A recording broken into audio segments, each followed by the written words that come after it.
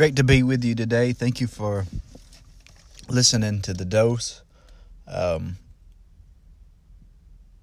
on a study kind of the fruits of the Spirit. And I just wanted to do it audio today. That way more people can maybe listen. They don't have to stop what they're doing at work or what have you. They can just listen on Apple Podcasts or Spotify or whatever they have, or Anchor. That way you can listen and you don't have to set aside a certain time to watch. That way you can just listen to the podcast. So we've been talking about the fruits of the Spirit a little bit, and how the Spirit, the Holy Spirit inside of you, has to create these things. The Holy Spirit inside of you is the thing that produces this fruit. You know, we talk about these words, and the Spirit is the one that creates these things that come out of you. And we talked about the works of the flesh, which was sexual immorality, impurity, lustful pleasures, idolatry, sorcery, hostility, quarreling, jealousy, outbursts of anger, self-ambition, dissension, division, envy, drunkenness, wild parties, and other sins like these. It says, let me tell you again, as I have before, that anyone living this sort of life will not inherit the kingdom of God. So that's dangerous ground right there. It says, when you follow the desires of your sinful nature, these are the results. And it starts talking about all the things I just named. So if you follow the desires, or if you follow after what the flesh wants, you will end up getting the fruit. All of those will end up being your fruit, or what you produce.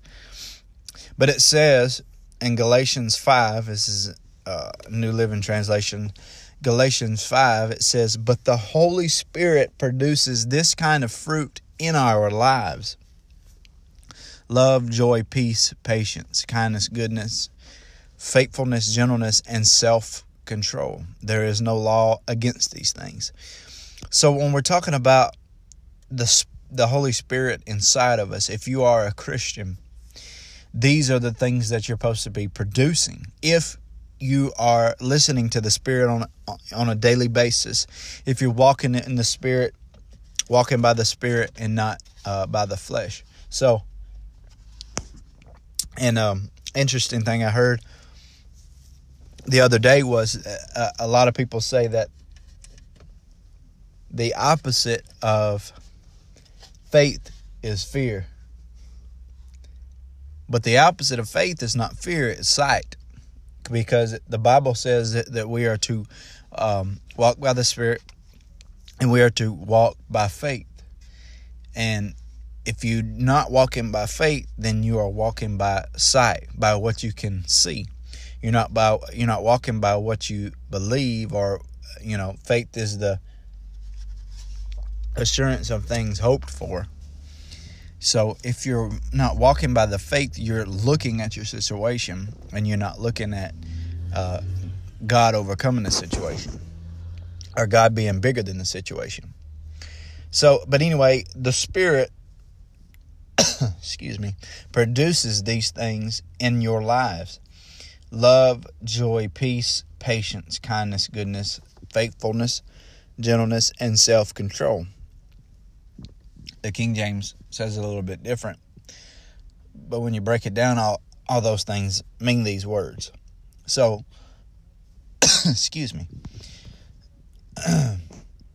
the Holy Spirit produces these things inside your life when you walk by the Spirit. So if you may want to go back a couple videos and check out the love and joy and peace videos, because we went over those already. And you can flip back if you want to. I think we covered love in two videos. It was joy and peace, and now we're on patience.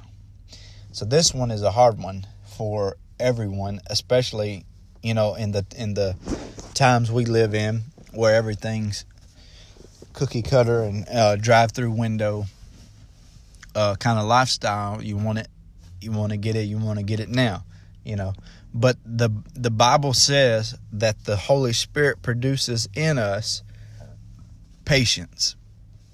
So, what is patience? You got to think about that.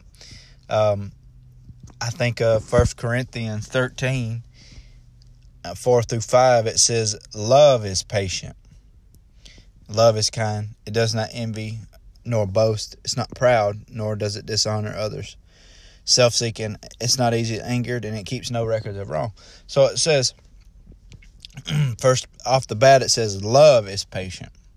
So for us to, for the Spirit to produce love in us, we have to be patient, if that makes sense. We have to be patient with God sometimes, or with ourselves. Not praying the right prayer. We have to figure out how to pray God's word, pray God's promises, and all His promises. His promises in Him are yes and amen. So according to His will and His promise, everything that you pray, if it is a promise, should come to pass. Will come to pass. Shall come to pass if it is His promise. Sometimes we have to wait on an answer, or we can lose our patience even if we're doing the wrong thing. We're not praying the promise or the will of God. We're just praying whatever our will is. We have to wait and get frustrated because we're not praying the right things. We're not praying the promises of God. We're just spitting off something that we want or we need. God already knows what we need. And it says He gives the desires of our hearts. He already knows the desires of our heart. So the Holy Spirit within us produces this patience. So we have to look inside of ourselves, look inside of our Holy Spirit, and let the Spirit lead us and guide us. When we get frustrated and we get tired of waiting on something, we have to allow, and I'm preaching to me today, you have to allow that patience to come out of your spirit. It is a spirit-led thing, because frustration and aggravation, those come and are evidence of the flesh. So patience has to come from your spirit. Ephesians 4:2 says, be completely humble and gentle, and be patient and bearing with one another in love. Romans 12:12 says, be joyful in hope, and patient in affliction, and faithful in prayer. So it says patient in affliction. Knowing that affliction is working out something inside of you. That the Spirit is working it out inside of you. And Galatians 6:9 says, let us not become weary in doing good, for at the proper time we will reap a harvest if we do not give up. So patience, waiting on a harvest, I'm sure that hits a lot of people hard. Waiting on a harvest. It says, let us not become weary. Let's don't get tired in doing something good, because for one, we're doing it unto the Lord. And number 2, it says, for the proper time, we will reap a harvest if we do not give up. So in your patience, in your spirit is producing in you patience. That way, in order you can stand until the day your harvest comes. And it may be tomorrow. You never know. Because the seed you have to give time for a seed to grow. And then this year, 2020, is the year of expedited harvest. So a harvest is coming sooner, sooner than you can. When you plant the seed, your harvest is exponential. It's expedited. It's speedy.